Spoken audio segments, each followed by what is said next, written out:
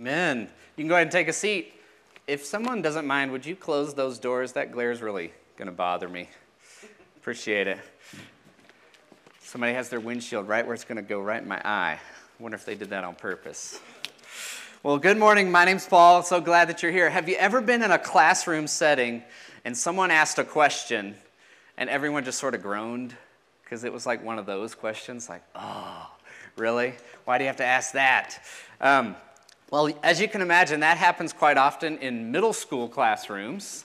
My mom taught middle school for 20-something years, and I'd worked with middle schoolers for a long time myself. And so, for whatever reason, they're very inquisitive. They're not scared to ask their questions, but sometimes they're just those kind of questions where you go, oh, really? One particular middle school teacher was a world history teacher. And he did a great job of telling the events and acting them out and getting the kids really interested. I personally wasn't a huge history fan, but this teacher really made things come alive for his students. And so all the kids loved him. They were always looking forward to his presentations. Well, one day, he did a presentation about the betrayal and killing of Julius Caesar. Pretty big deal in world history, a pretty pivotal moment that happened in 44 BC. And so he went through, he described all the detail, all the political stuff leading up to it, what happened. You know, you have the famous moment where he says, et tu, Brute, right? And you, Brutus? Really? You're going to do this to me? And so he tells this incredible story. He's pretty excited about how well he's done, you know, getting the students' attention. And he asked for questions. And one of the students raises their hand, eagerly ready to ask what he thought was going to be an exciting question based on his presentation. And the student simply says, "Is he dead?" What kind of question is that? It happened in 44 BC. He was stabbed 23 times. So it's just one of those kind of groaning moments where you're thinking, that is your question? Well, I found some other kind of bad questions posted on the internet, and I wanted to show you these on the screen because you wouldn't believe them if you didn't see them, I think, some of these. The first one is, how big is the Pacific Ocean? Now, that one could kind of get you to talk in circles. It's kind of like who's on first. You know, you could say, which Pacific Ocean? Well, you know, the Pacific Ocean. Yeah, it's one of those kind of questions. The next one, will staring at a picture of the sun hurt your eyes? Right? Depends on how long you stare at it, I guess. But yeah, that's a groaning question. What about, does it take twins 18 months to be born? Well, of course it does, right? Next one, how long does it take to drive from Miami to Florida? I've been wondering that myself.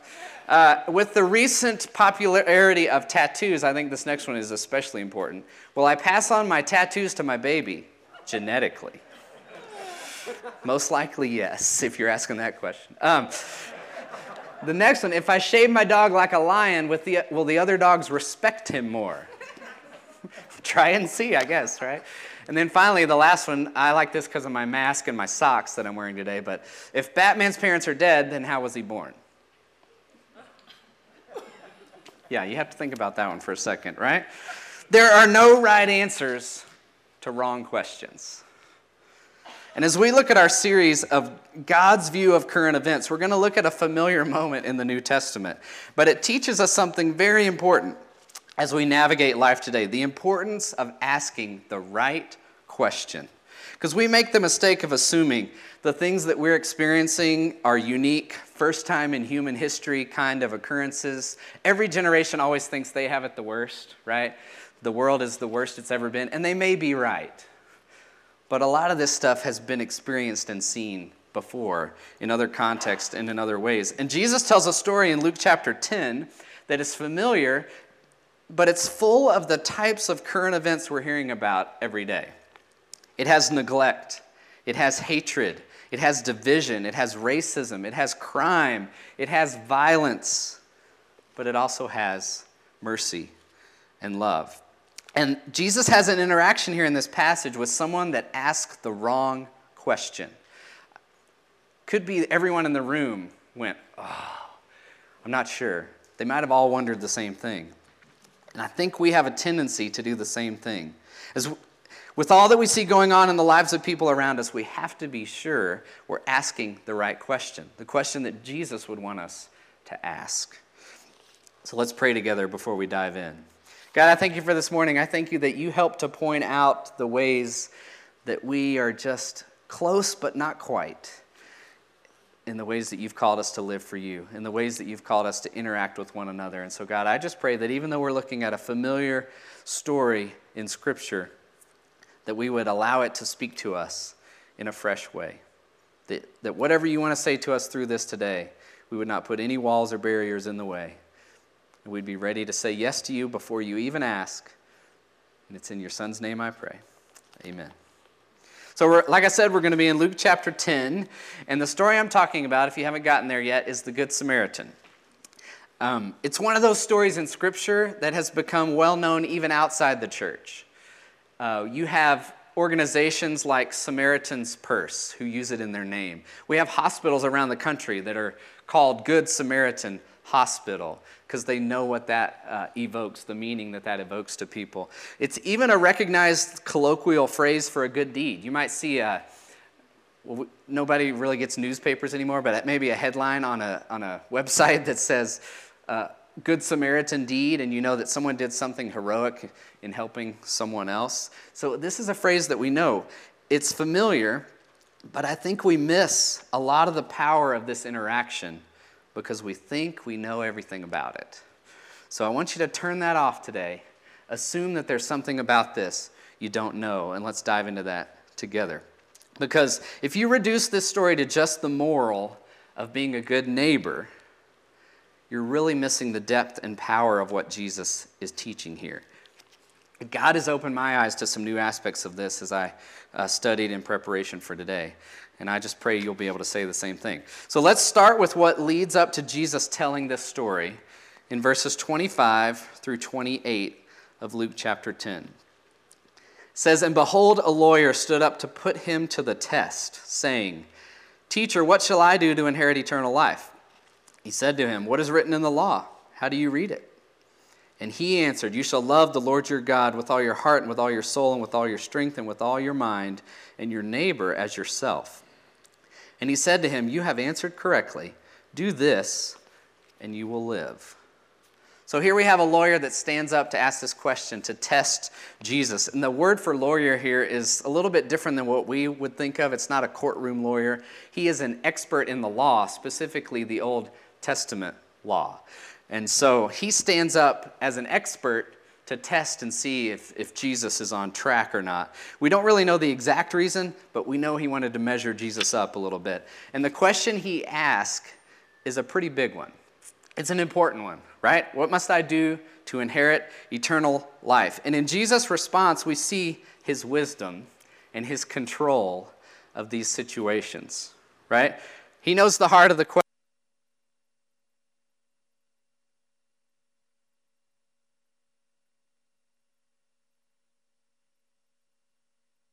The expert to answer it for himself. And what does he say? He says, "Love the Lord your God with all your heart, with all your soul, with all your strength, with all your mind, and your neighbor as yourself." That's a good answer, right? We've heard that somewhere before. Jesus himself answers with those exact words in Matthew 22 when he's asked in another setting, what is the greatest commandment?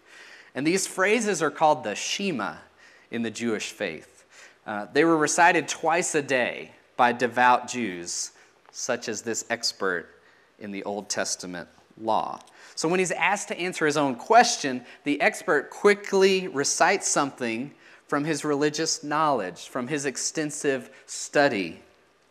And as soon as he does that, and Jesus responds to his answer, he knows that instead of cornering Jesus with his test, he's actually backed himself into a corner, which I think is pretty funny. Because you look closely at Jesus' words in verse 28, he says, "You have answered correctly. Do this, and you will live." Emphasis on the word "this." So there's this whole long list, this Shema, of love the Lord your God with everything you are and your neighbor as yourself. And when Jesus responds, he connects the two parts together by using the word "this." It makes loving God with everything you are and loving your neighbor part of a singular answer. They go together. Loving God and loving others cannot be separated. He says, do this and you will live. Love God with everything you are and your neighbor as yourself. A singular answer. And the lawyer knows he's in trouble because now it's evident to everybody that's watching his question that he already knew the answer. He had some other agenda in mind. His motive for asking the question was something other than actually getting the answer. So how does he respond when he gets exposed? Well, it goes right into it in verse 29. It says, but he, desiring to justify himself, said to Jesus, and who is my neighbor? He responds by trying to save face, trying to justify himself. And in so doing, this is the moment where he asks the completely wrong question. This is that groaning moment. Who is my neighbor? Now think about that question for a second. It doesn't sound like too terrible of a question, but what is he really asking? In asking who is my neighbor, he's asking, who do I have to love to be okay with this requirement? Who do I have to love to be okay? He's asking for some boundaries to the commandment. He's asking for some acceptable limits to the commandment. He wants to know the bare minimum that he can get away with and be okay. He was relating to God based on morality, just wanting to be sure he was doing enough to be okay. And he wanted to reduce God's command to something he could live with by knowing who and how much he had to love. And it's completely the wrong question, as we will see. And how does Jesus respond? Well, he doesn't answer it at all. This is where he rolls right into the story of the Good Samaritan. So let's remind ourselves how it goes. Verses 30 to 37. Jesus replied, a man was going down from Jerusalem to Jericho, and he fell among robbers who stripped him and beat him and departed, leaving him half dead. Now by chance a priest was going down that road, and when he saw him, he passed by on the other side. So likewise a Levite, when he came to the place and saw him, passed by on the other side.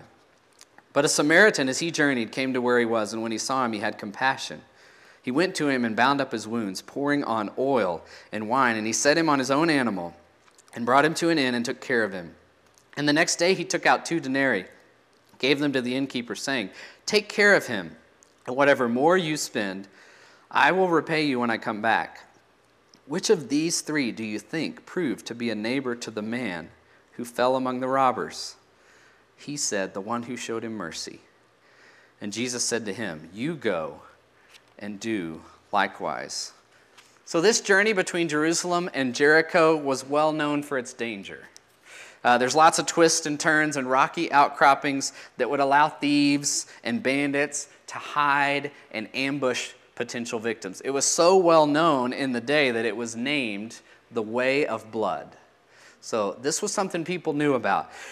This story was very relatable and understandable to the audience that Jesus was telling it to. They understood this was a very real thing that could have happened. And with this story, Jesus shows us several truths about being a neighbor. And at face value, like we've said, the message of the Good Samaritan is that we are to love our neighbor. Right? Nobody really has a problem with that sentiment. We all kind of shake our heads. Yeah, you're supposed to love your neighbor. Just like the lawyer who had the right answer. Most people in our world, both Christians and even non-Christians, agree that helping your neighbor, seeing people through a crisis, caring for the poor, giving to those less fortunate, to get them maybe just over the hump is right. But where it gets sticky is in the actual practice, in the specific questions, in the specific situations. And we all ask the wrong question, who is my neighbor? Meaning, who do I actually have to love? Who do I actually have to help and be okay with this command? We all want to know the limits, the boundaries, or maybe we just make them up ourselves. We set our own limits. We limit who, when, and how much when it comes to loving our neighbor. And Jesus doesn't tell the story of the Good Samaritan to teach the lawyer the mandate to love his neighbor. The lawyer already knew it. He could recite it. He said it 2 times a day. He knew that was important. Jesus told the story to expose the limits the lawyer placed on the commandment and to reveal the true magnitude and the proper motivation for this call to love. This thing that he recited twice a day. He wanted him to see it in a new way and to start asking the right questions. So let's talk about that idea of limits. We limit in lots of ways, like I said, who we will help, when we will help, how much we will help. This man's traveling this especially dangerous road from Jericho to Jerusalem. He is robbed, beaten, left for dead, and Jesus doesn't really mention anything about this guy. He just says a man. Some other versions say a certain man. That's about as specific as it gets. Not very descriptive. And I want you to kind of bookmark that in your mind, and we'll come back to it later, because I think there may be a reason for that. But he does specifically describe some of the other characters, right? And they fell into 2 groups. We have the religious Jews, and we have the Samaritan. And you could not have picked a more historically hate-filled division for a cast of characters than religious Jews and Samaritans. They hated each other. They detested each other. It's one of the more vile people group relationships there has been in the history of our world. And we have these religious Jews that come by and see this guy that has been beaten, robbed, and left for dead. And a lot of different theories have been put forward over the years to try to understand why the religious Jews might have passed by the victim. Maybe they were in a hurry. Maybe they didn't want to defile themselves because touching a body or blood, or maybe he's dead, we can't touch him, we'd be defiled. That one's a problem because they had already done their religious service. They were going from Jerusalem to Jericho, not the other way, but that's for another sermon. Maybe they were simply afraid to stop and help because the robbers might still be close by, right? I mean, this could have just happened. This is a dangerous road. I need to get on down to safety while I can. Regardless of the reason, the bottom line is that the victim did not meet the requirements in their view of loving their neighbor. Their actions say that to us. He's not my neighbor. I got to get on down the road to do what I need to do. And Jesus chose those characters specifically, and he gave them lame excuses. Because as religious leaders, they were involved in leading the people in worship and sacrifice. They were involved in helping people to deal with their sin and to connect with God and know who he was. They were probably involved in teaching them the Shema that they were supposed to recite twice a day that said they were supposed to love their neighbor as themselves. And this is what happens when you ask the wrong question. There are no right answers to wrong questions. There's always a way to rationalization for the limits we put on being a neighbor. And it really comes down to a problem of motivation, a problem of the heart. If your only question is what the limits are on being a neighbor, your motivation is religious or moral duty or just doing the right thing. And that's no different than what the world would say. Right? We should help our neighbor because it's the right thing to do. But this motivation always finds its end. It always finds its limit. It always comes to the end of the rope. It always comes to a barrier that we can create. This idea of fulfilling a religious duty is where a lot of the teaching on this passage stops. We're supposed to love our neighbor because Jesus told this story, and the Samaritan helped the guy, so we should help others too. That's where a lot of it stops. But what does that lead to? That leads to guilt, right? And you might change your behavior for a week or two or a month or two. You might try to think about it differently the next time you see someone in need. But Jesus never makes guilt the motivation for loving others because that's not real love. This story is not about guilt. Real love flows from the heart. And it has to come from a deeper motivation than religious or moral duty. And Jesus uses the Samaritan on purpose to demonstrate this love. Listen to the beginning of the story again in verses 30 to 33. Jesus replied, "A man was going down from Jerusalem to Jericho. He fell among robbers who stripped him and beat him and departed, leaving him half dead. By chance, a priest was going down that road, and when he saw him, he passed by on the other side. So likewise, a Levite, when he came to the place and saw him, passed by on the other side. But a Samaritan, as he journeyed, came to where he was, and when he saw him, he had compassion." All three characters saw the victim. No one can say they didn't see him. They saw him. The priest and the Levite saw him and quickly looked away and kept moving on the other side. But something different happened when the Samaritan saw him. He had compassion for him. He had something that stirred within him. He had a love that flowed from within. The two parts of this word compassion actually mean with suffering or suffering alongside. True compassion sees the need and is moved to come alongside and do something to meet or share the need. True compassion is motivated from within, not an outside moral code. It's something that's stirred within you. Do you know who else is described as having compassion? Jesus.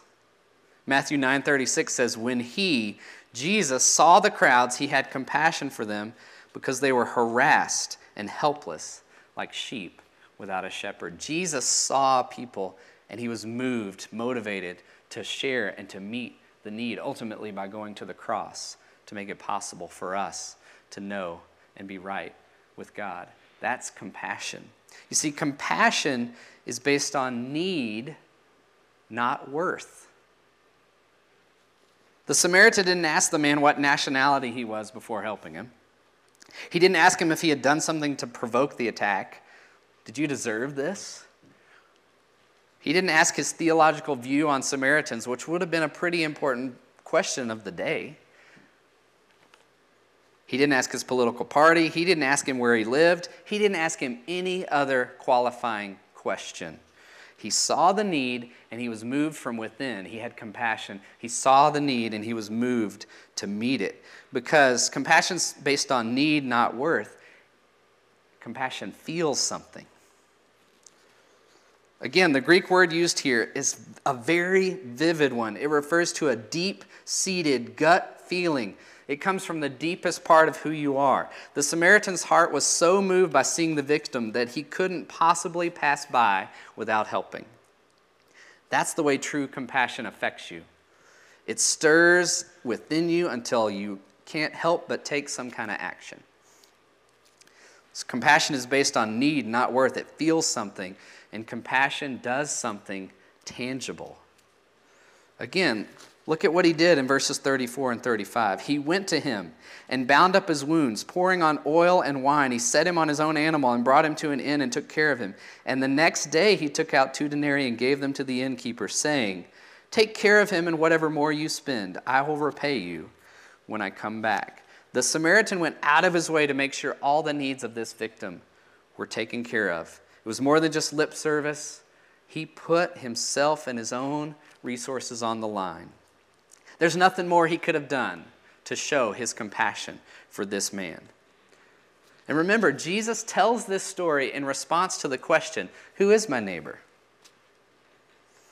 And after telling what would have been a shocking story to his probably mostly Jewish audience, he turns that question back around on the lawyer in verses 36 and 37. And he says, "Which of these 3 do you think proved to be a neighbor to the man who fell among the robbers?" He said, "The one who showed him mercy."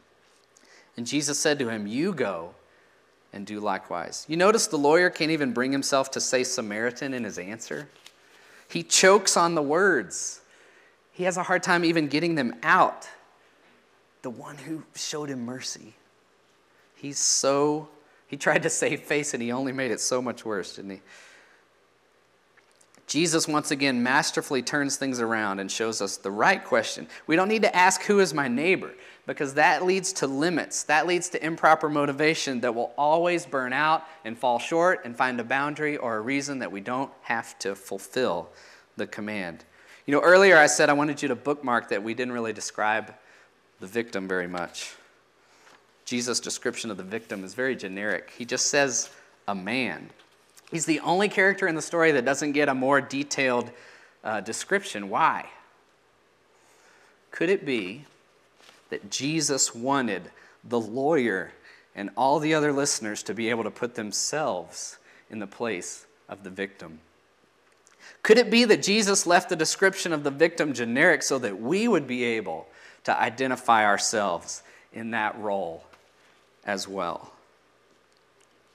Just think about that for a second. It brings another level of depth to the emotion of the story when we think about ourselves in the place of the victim. It's as if Jesus is saying, you have received mercy, go and do likewise. You have received forgiveness, go and do likewise. The motivation Jesus gives us for loving our neighbor is not guilt. It's based on the understanding of what we've been given in Christ. Our motivation to love is not that God will get us if we disobey. It is because God first loved us. God first loved us. Romans 5:8 reminds us that God shows love for us while we were still sinners. Christ died for us.